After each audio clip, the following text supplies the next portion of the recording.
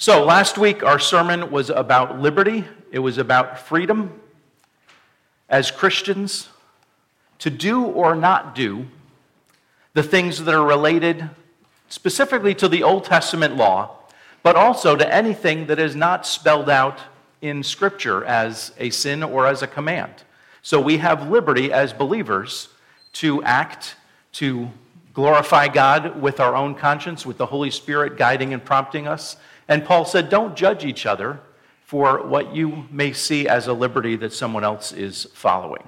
So this principle really should guide us in our love for our brothers and sisters in church, especially those who are newer followers or newer believers. And that's the crux of Paul's message is if something you're doing may be a struggle for a new believer to see and think, oh, I can do that too, and they're going to fall back into sin, then don't do that. Be willing to give that up. Well, today we're in chapter 9 of 1 Corinthians, and Paul continues this idea of liberty as it relates to the rights of those who are in ministry and the right to be adequately paid.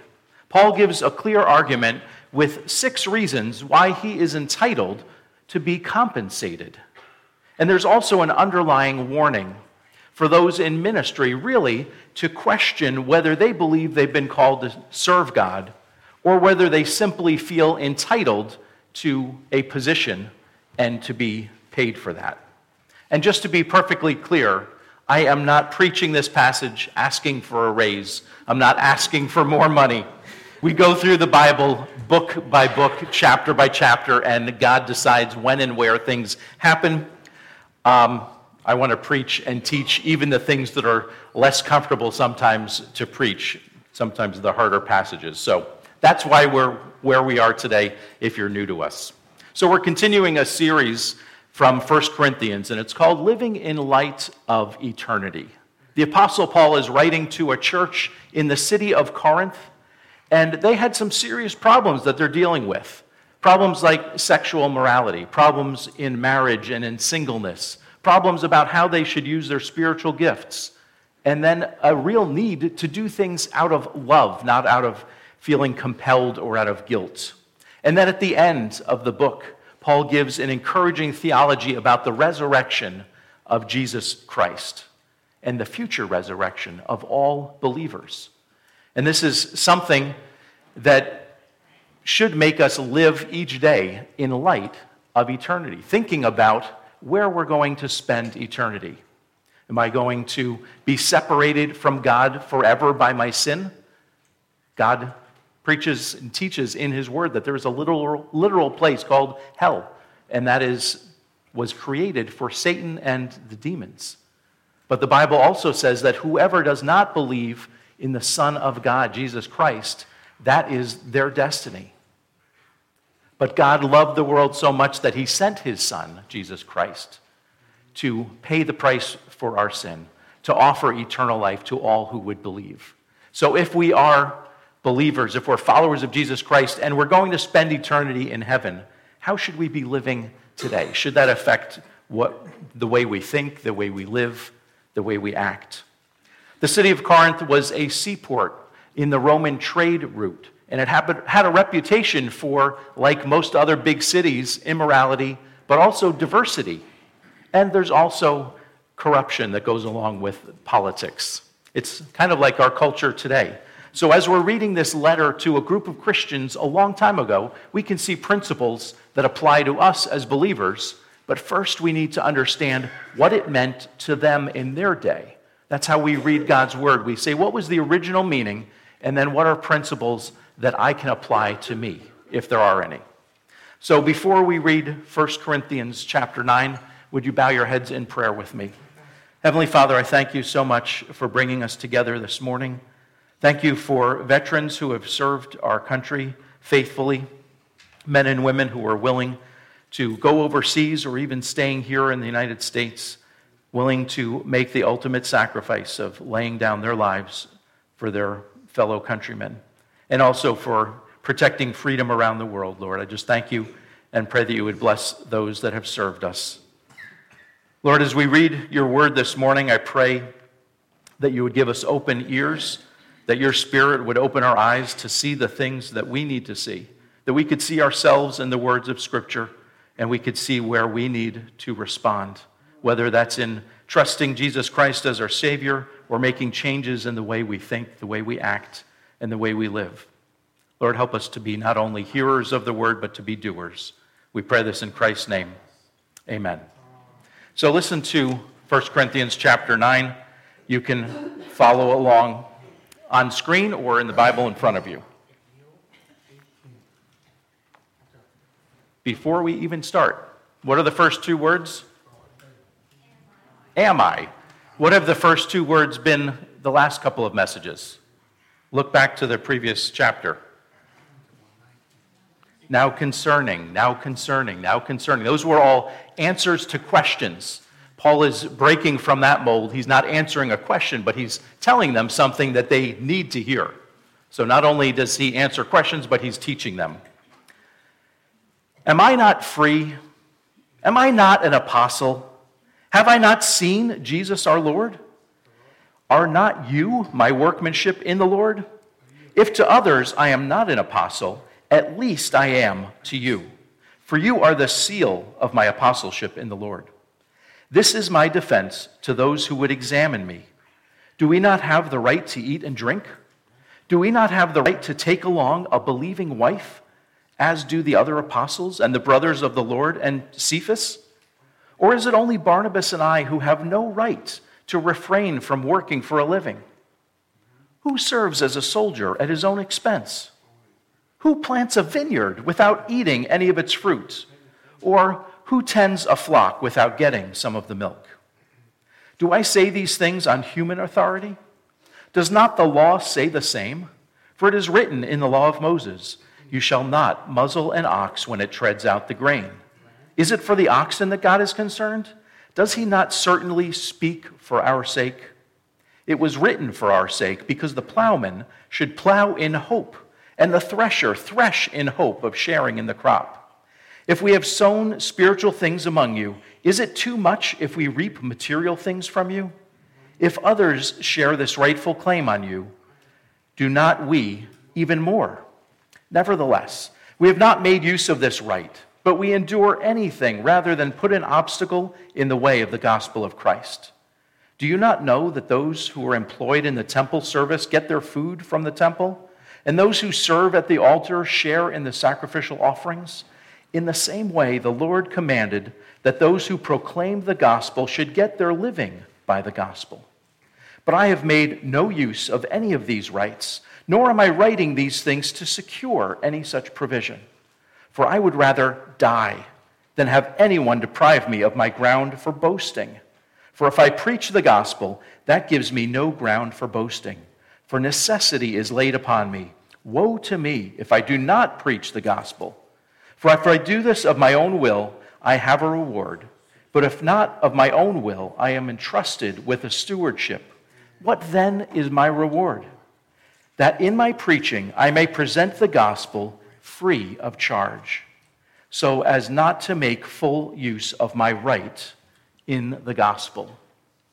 That was a long passage, but we're going to break it up into sections. If you like following along in your bulletin, there's a note sheet. And if you're watching online with us, if you go to faithlife.com/Dunkirk Baptist, you'll find the notes there as well. So first of all, we're going to see that Paul was entitled. Paul gives 6 clear reasons why he's entitled to be paid as a full-time minister of the gospel. And most of these apply to pastors today, except for the first one. The definition of an apostle is a person who met Jesus Christ that is not correct. Forget my notes. The definition of apostle is someone who has met Jesus Christ in the flesh. Paul met Jesus on the road to Damascus, and he answered Jesus' call to go out and be sent to preach and teach the gospel. That is what an apostle is, someone who has been sent and someone who has met Jesus Christ. So Paul claims that he is an apostle. He's the last of the apostles. No one alive today is a real apostle. Even though many pastors will claim that they're apostles, they will say that they had a vision, they say they went to heaven, they met Jesus, and then they believe that they have the authority to speak on God's behalf. I don't speak anything on God's behalf other than what God has already said. This is the complete Word of God, and that's all I'm entitled to preach.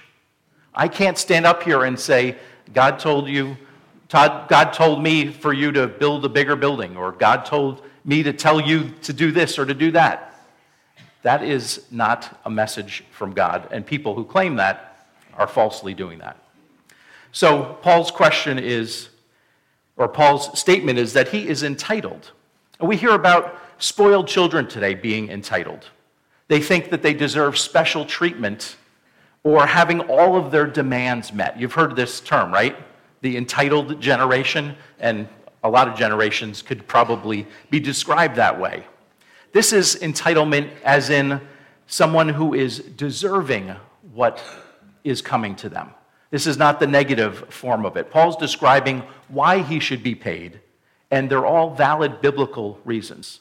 And the first of all thing that Paul says is, I'm the last of the apostles. Look at verse 1. Am I not free? Am I not an apostle? Have I not seen Jesus our Lord? He's giving us the definition right there. And you are followers of Jesus Christ, and you're continuing in growing in your faith. You Corinthians are the seal. You're the authenticity of my apostleship. Not only was Paul able to preach and speak God's word, as he's writing this letter, it is literally God's word being communicated to him through the Holy Spirit, and he's writing it down. But he's also authenticating it through people getting saved, through people being healed, and those are some of those signs that were proving that this person is speaking on God's behalf. That's another reason that we believe that those things are gone today, that those signs and wonders are gone, because we're not apostles trying to prove that we're speaking on God's behalf. We have his completed word already. Galatians 1, Paul said, I would have you know, brothers, that the gospel that is preached by me is not man's gospel. For I did not receive it from any man, nor was I taught it, but I received it through revelation of Jesus Christ. Jesus spoke and taught Paul directly, and that's the gospel he's preaching. And then later Paul says, but when he who had set me apart before I was born, he called me by his grace. Paul was called to be an apostle. He was called to preach the word. And here are some of the rights of the apostles. They have the right to eat and drink, to be fed. They have the right to be married like Cephas. That's another name for Peter. We know that Peter had a wife. He had children. He had a mother-in-law who was healed. And so churches that say pastors need to be unmarried and single, it's not a biblical concept. Paul is saying right here, here's an example of another apostle who is married. So Paul says, why is it okay for those other apostles to be paid, but not Barnabas and I, who are working for a living? They're tent makers, and they didn't take any money from the churches that they established. They didn't take any money from the people that they were preaching to. They said, let God take care of us. So first of all, Paul says, I'm entitled to be paid just like any other apostle. And secondly, in verse 7, we say that it's customary. Paul gives 3 examples of occupations and how they're paid. First of all, a soldier. Soldiers aren't expected to pay their own way. The army, the navy that they serve, feeds them, clothes them, houses them, and pays them. They're not expected to go fight for free. And a farmer planting a vineyard may be paid in literal fruit from his labor. And then a shepherd who's taking care of a flock of sheep or goats has the right to drink some of the milk from the flock. While he's out on the hillside taking care of them, he can have all the warm milk he wants. Who likes warm milk? Who's had milk straight from a goat that's warm? You're missing out. It is creamy and something. 1 sip was enough for me, though. In the first century, many of the occupations were paid in what they produced, what they grew. And that was just normal, like part of the bartering system. But there's also times where people were paid money. If you think about the parable where Jesus talked about the hired laborers going out into the fields at different times of the day, and they got paid different amounts. So there was coins, there was money being paid to people for jobs, and then there was also just the goods and services that they were producing. This is customary. Paul is just giving another reason. If you work, you get paid. Next is God's law. Paul said, well, those are all human customs, but we also have the law of Moses, which came directly from God. And he quotes Deuteronomy 25:4, "You shall not muzzle an ox when it is treading out the grain."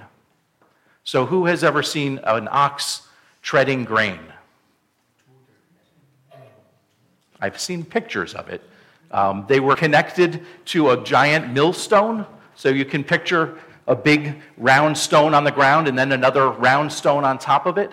And the oxen would be connected to that with a wooden bar and then braced to it. And they would walk in a circle. And they would walk around and around. And as they're walking, they're turning that top stone. And someone is pouring grain into the center so that it gets ground up. And while the oxen is walking along and some of that grain falls on the floor, the oxen can scoop down and grab a mouthful and contentedly keep working. He's being paid for his labor, even an animal. Don't muzzle the oxen while he's working. And God said, or Paul said, do you think God did that just for the benefit of the oxen? No, he's giving us a principle that people who are laboring should be paid.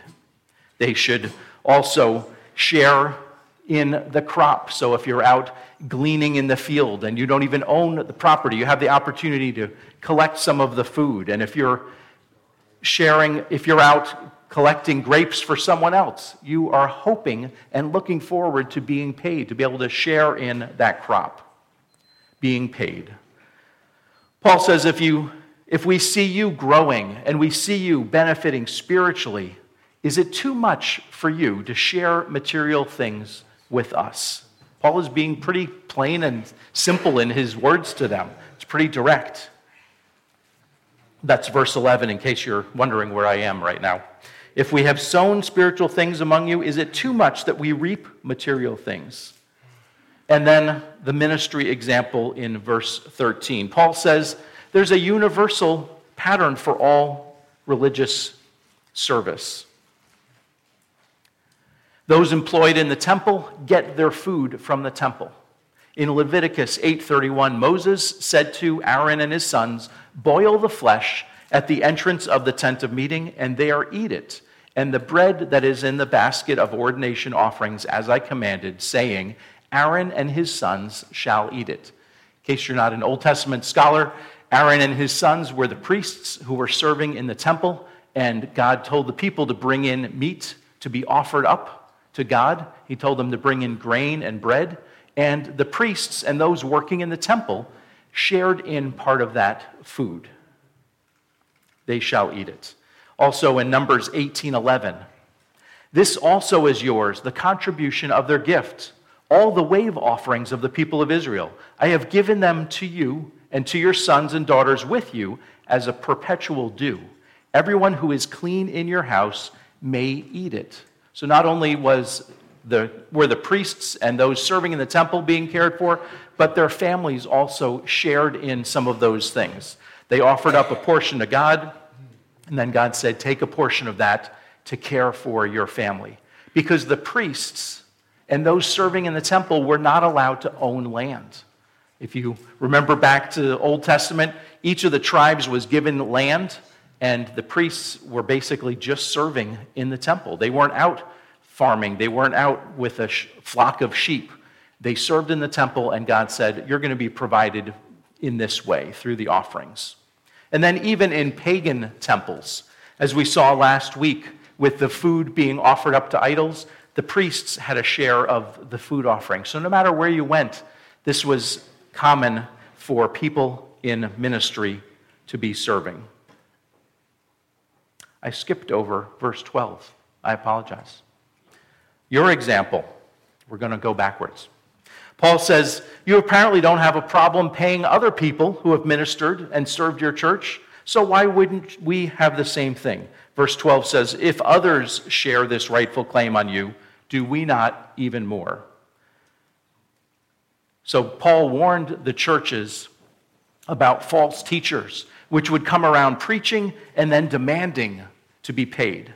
Paul said, look out for people who are in the church who are looking to make lots of money.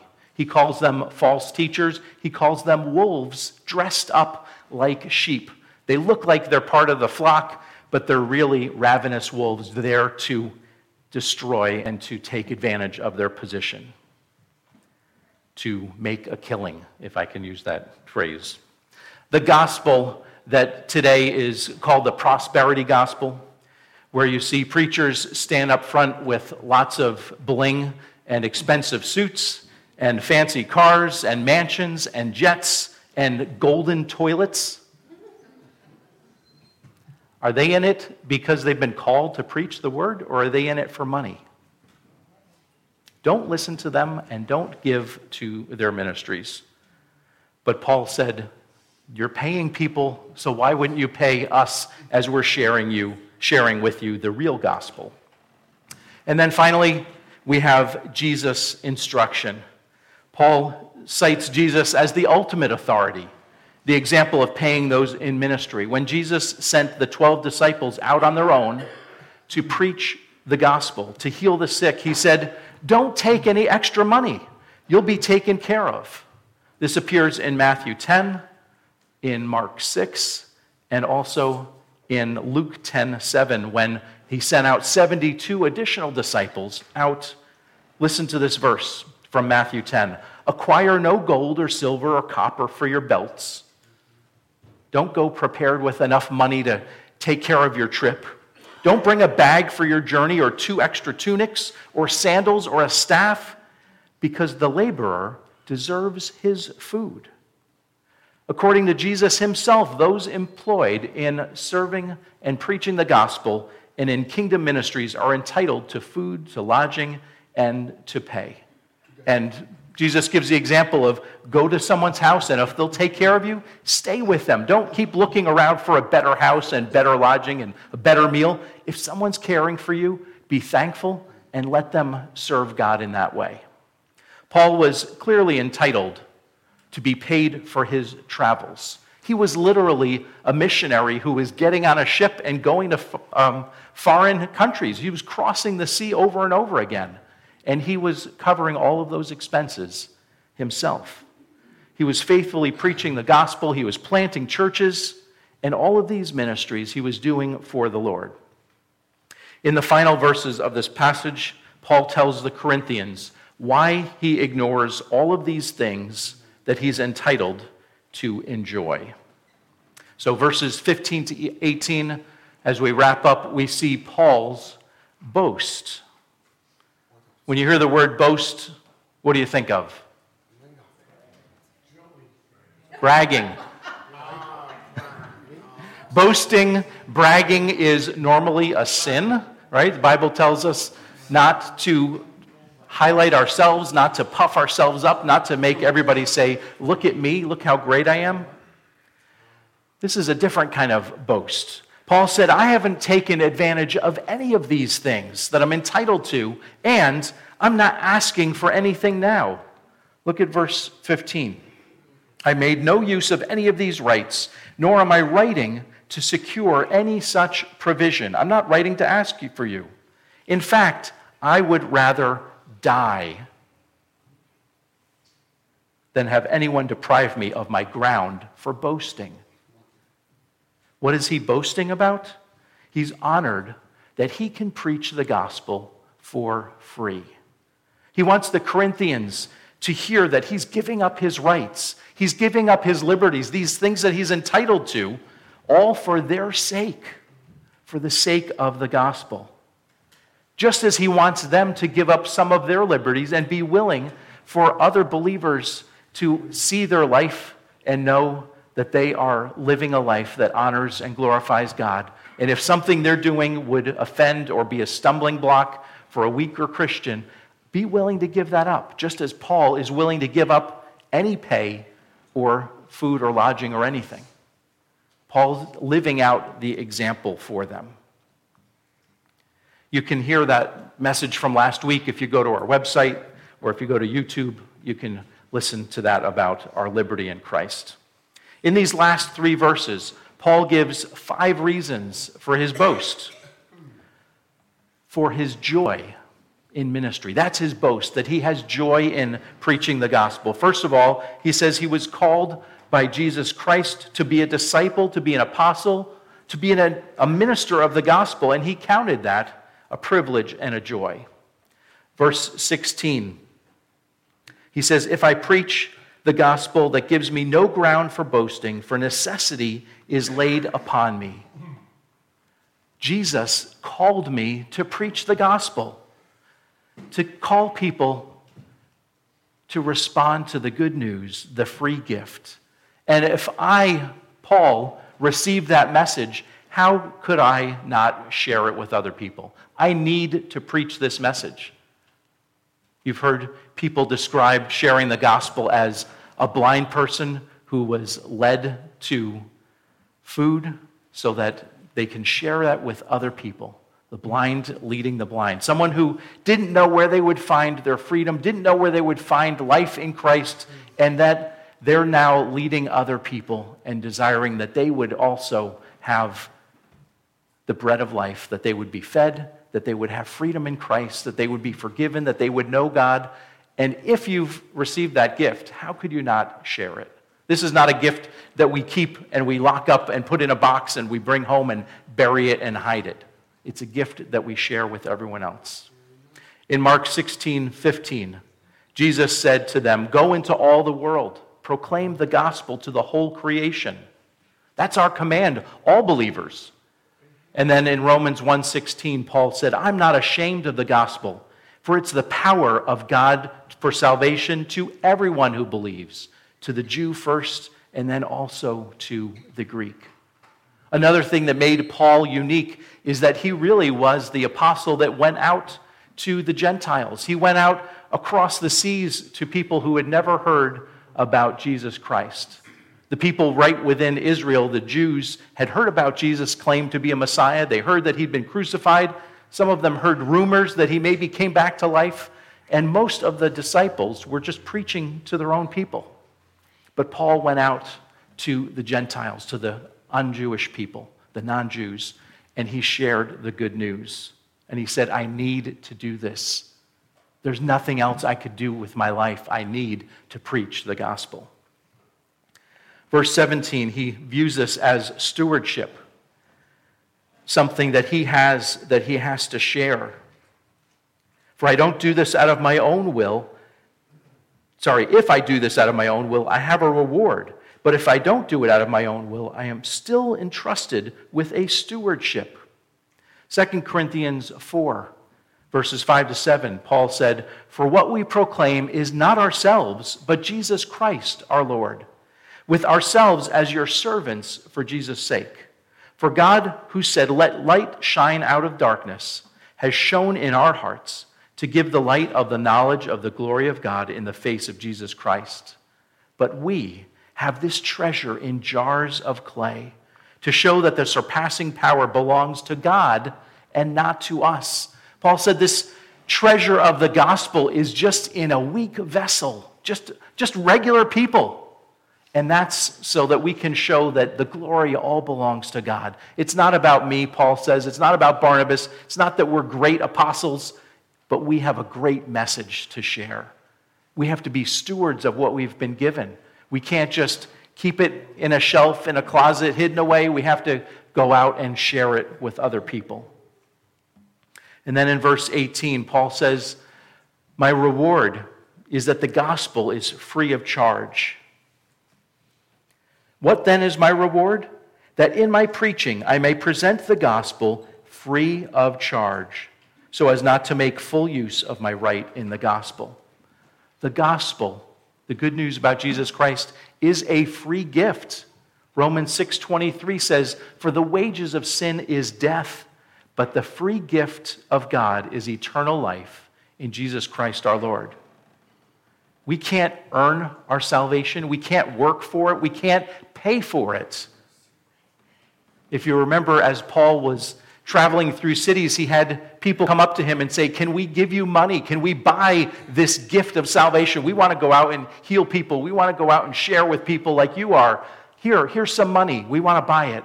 And Paul said, No, you can't. This is not something for sale. It's a free gift. And here's the word boast again, so that none of us can boast. None of us can say, "I earned this," or none of us can say, "I donated enough money to get this."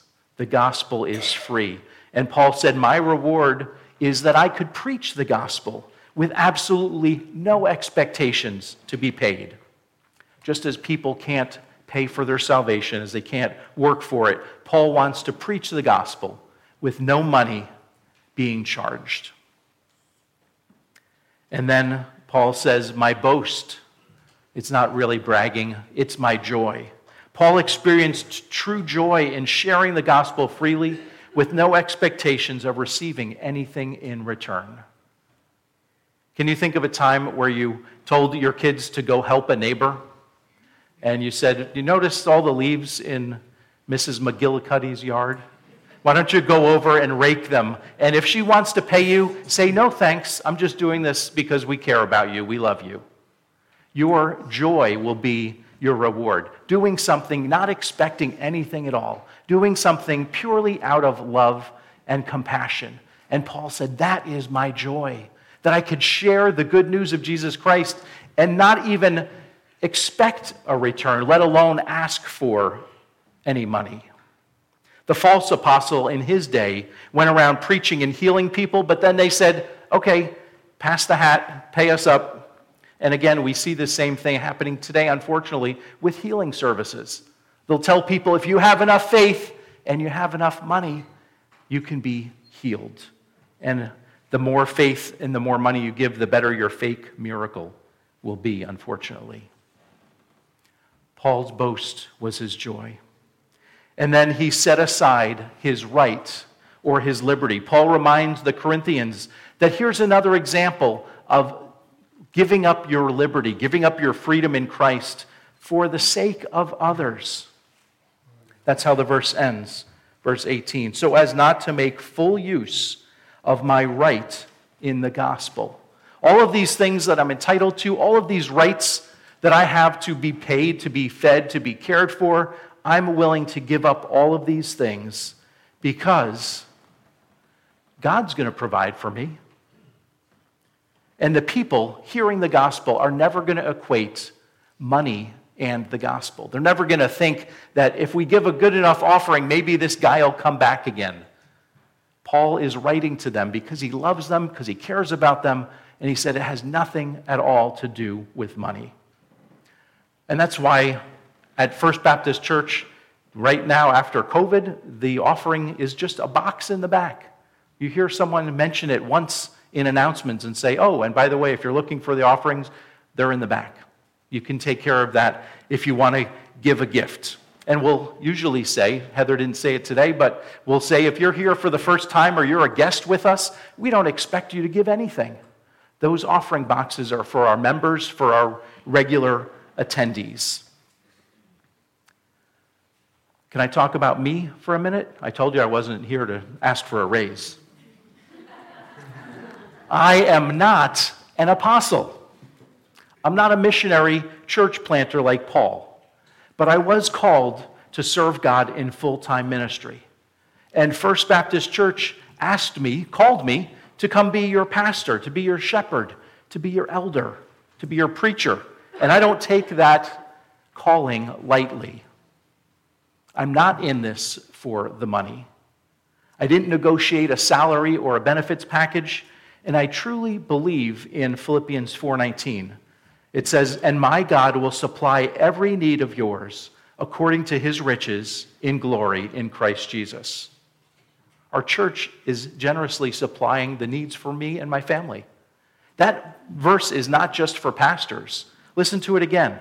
My God will supply every need of yours according to his riches in glory in Christ Jesus.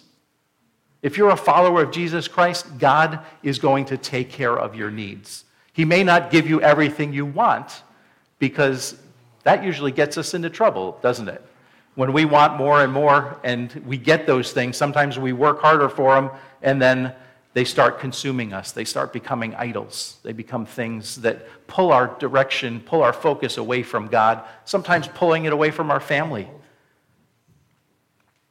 God promises to take care of our needs. And the local church is responsible to take care of the needs of those serving in full-time ministry. And that means everyone gives something.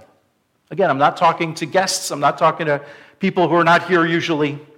But the reasons or expectations that Paul gave apply today, all except for the first one. I'm not an apostle, so I'm not getting paid because I'm an apostle, but all of the other things are still true.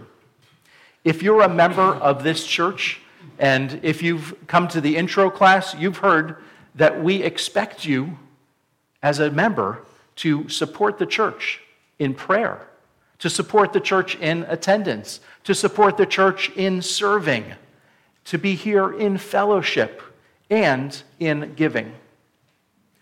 The biblical principle for giving in the Old Testament was the tithe. And a lot of churches still say, now we're presenting our tithes and offerings. I don't use that word because it's not in the New Testament. It's still there as a principle. And the tithe was a 10% of your gross earnings. In the Old Testament, that was a command by God. But then there were also special offerings throughout the year. The first fruits and different holidays and different times when people would give. So 10% really was just the baseline, the minimum. In the New Testament, there are a number of times that money and giving is mentioned, but never the word tithe. There's references to the church, to followers of Jesus Christ giving freely, giving generously, but not under compulsion of the law, and specifically of the tithe.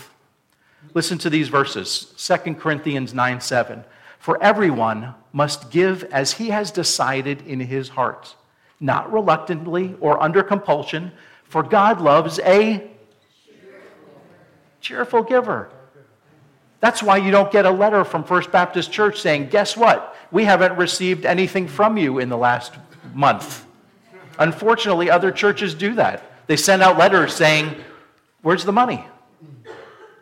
When we were in Ireland, our local parish sent us a letter saying, welcome to Nafarbacha, Galway. We expect you to pay at least $120 a month as part of the parish. Oh, thanks for letting us know. Deuteronomy 16:7 says, every man shall give as he is able, according to the blessing of the Lord your God that he has given you. This is an Old Testament principle, but it still applies. Hebrews 13:16 says, do not neglect to do good and to share what you have, for such sacrifices are pleasing to God. Matthew 6:4, Jesus said, so that your giving may be in secret, and your Father who sees in secret will reward you. There are churches that have the offering or a box up front where everyone publicly sees the gifts being given. And that's just like Jesus' description of the hypocrites who are ringing a bell and making a loud noise as they dropped their money in, and then the widow went quietly and put in her last mite. God loves a heart that is generous, that gives cheerfully, and is not there to have everybody else notice them. And that's part of why we're doing offering in the back, and nobody's watching that box, taking a list and checking off who gave and who didn't give. 1 Corinthians 16:12, here's a really specific direction from the Apostle Paul. On the first day of the week, what day is that? Sunday. Each of you is to put something aside to store it up as he may prosper.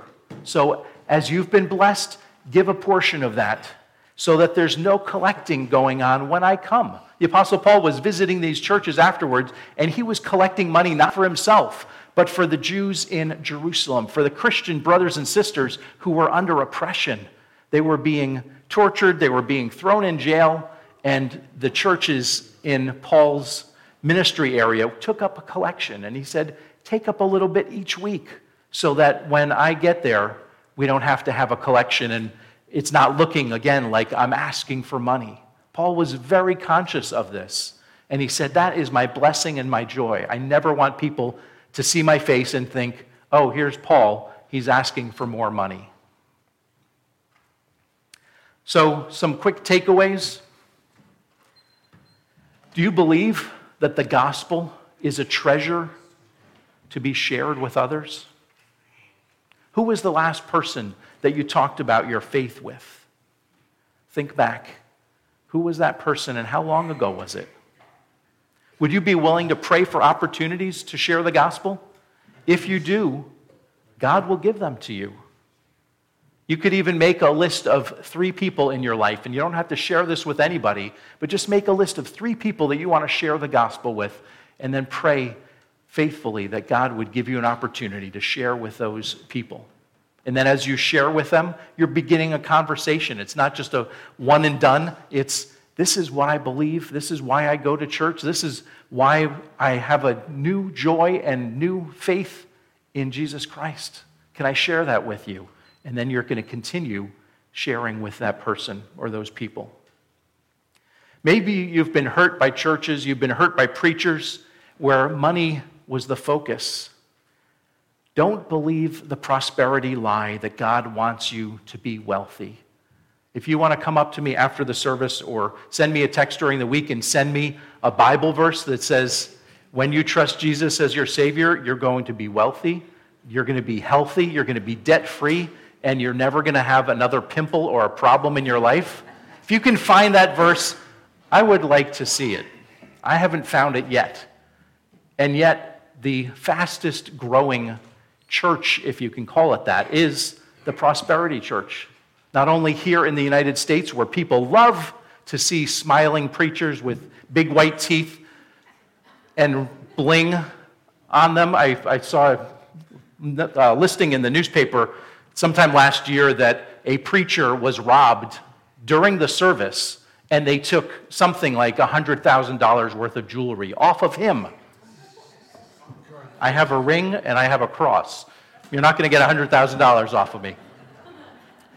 Nothing against wearing jewelry, but if that's what you're promoting, like, be like me and you're going to be wealthy. Follow Jesus the way I do, and you're going to have a big car in the garage. You're going to have boats, you're going to have jets, and a golden toilet. Who would want that? If you've been hurt by people like that, then I'm really sorry. James said, the love of money is a root of all kinds of evil. If money becomes your focus, you're going to make so many mistakes with your life. You're going to hurt your family. You're going to hurt your relationship with God. You're going to hurt your children. It's just going to be disastrous if money is what you're all about. How could that possibly be our focus? Look back to Philippians, where God says, I will supply all of your needs according to my riches in Christ Jesus. You don't have to worry about it. Does that mean you don't go get a job and you don't show up every day? Yes, you do. That's how you get paid.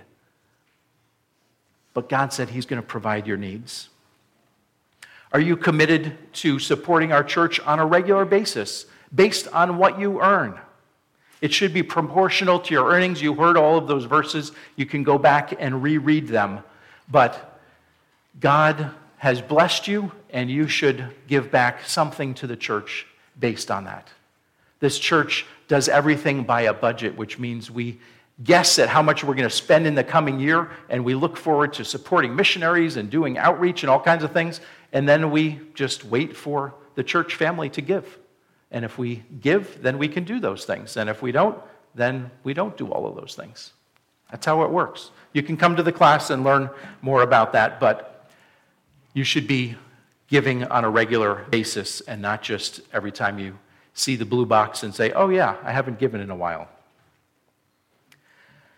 Have you accepted the most important question of the day? Have you accepted the free gift of the gospel? You were born separated from God by your sin, and there's nothing you can do to fix that. There's nothing you can do to pay for that. There's nothing you can do to make God happy with you. God says that all of our good works are like filthy rags.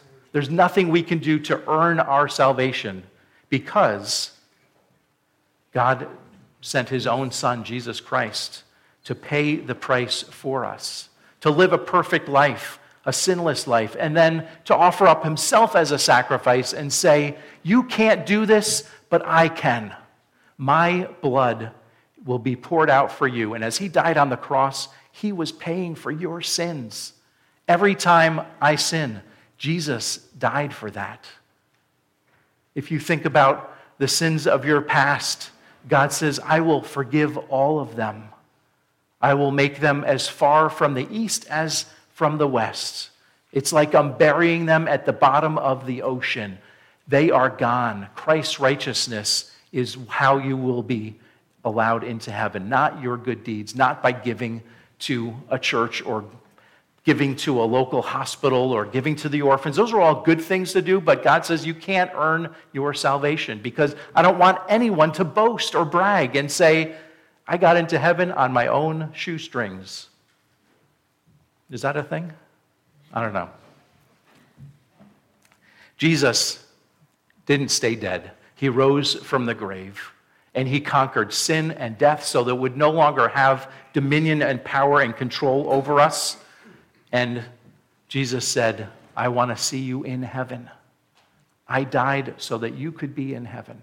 Accept that free gift. If you've never trusted Jesus as your Savior, if your faith has always been in how many good things can I do to please God, then come talk to me after the service. I'd love to share with you how you can know for sure that Jesus Christ died for you and that you have a place waiting for you in heaven. He's not going to make you wealthy, but he'll give you joy, he'll give you peace, and you have an eternity to look forward to. Mark's going to come and we're going to sing a closing song. Please pray with me. Heavenly Father, I thank you so much for your word. Thank you for the Apostle Paul and his boast that he could say, I shared the gospel without asking for a single dime. That he was able to show that you provided for him, that you cared for him, and that he was willing to work on the side just so that the gospel could always be free from any thoughts of money or payment. Thank you, God, for offering us the gift of salvation totally for free. And I pray that anyone this morning that doesn't know you as Savior, that hasn't accepted that gift, that today would be the day that they would trust you.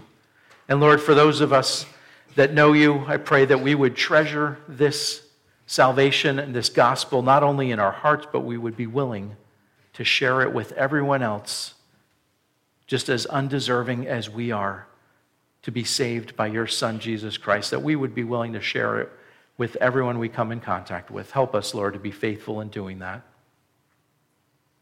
I ask this all in the name of Jesus Christ, our Lord and Savior. Amen.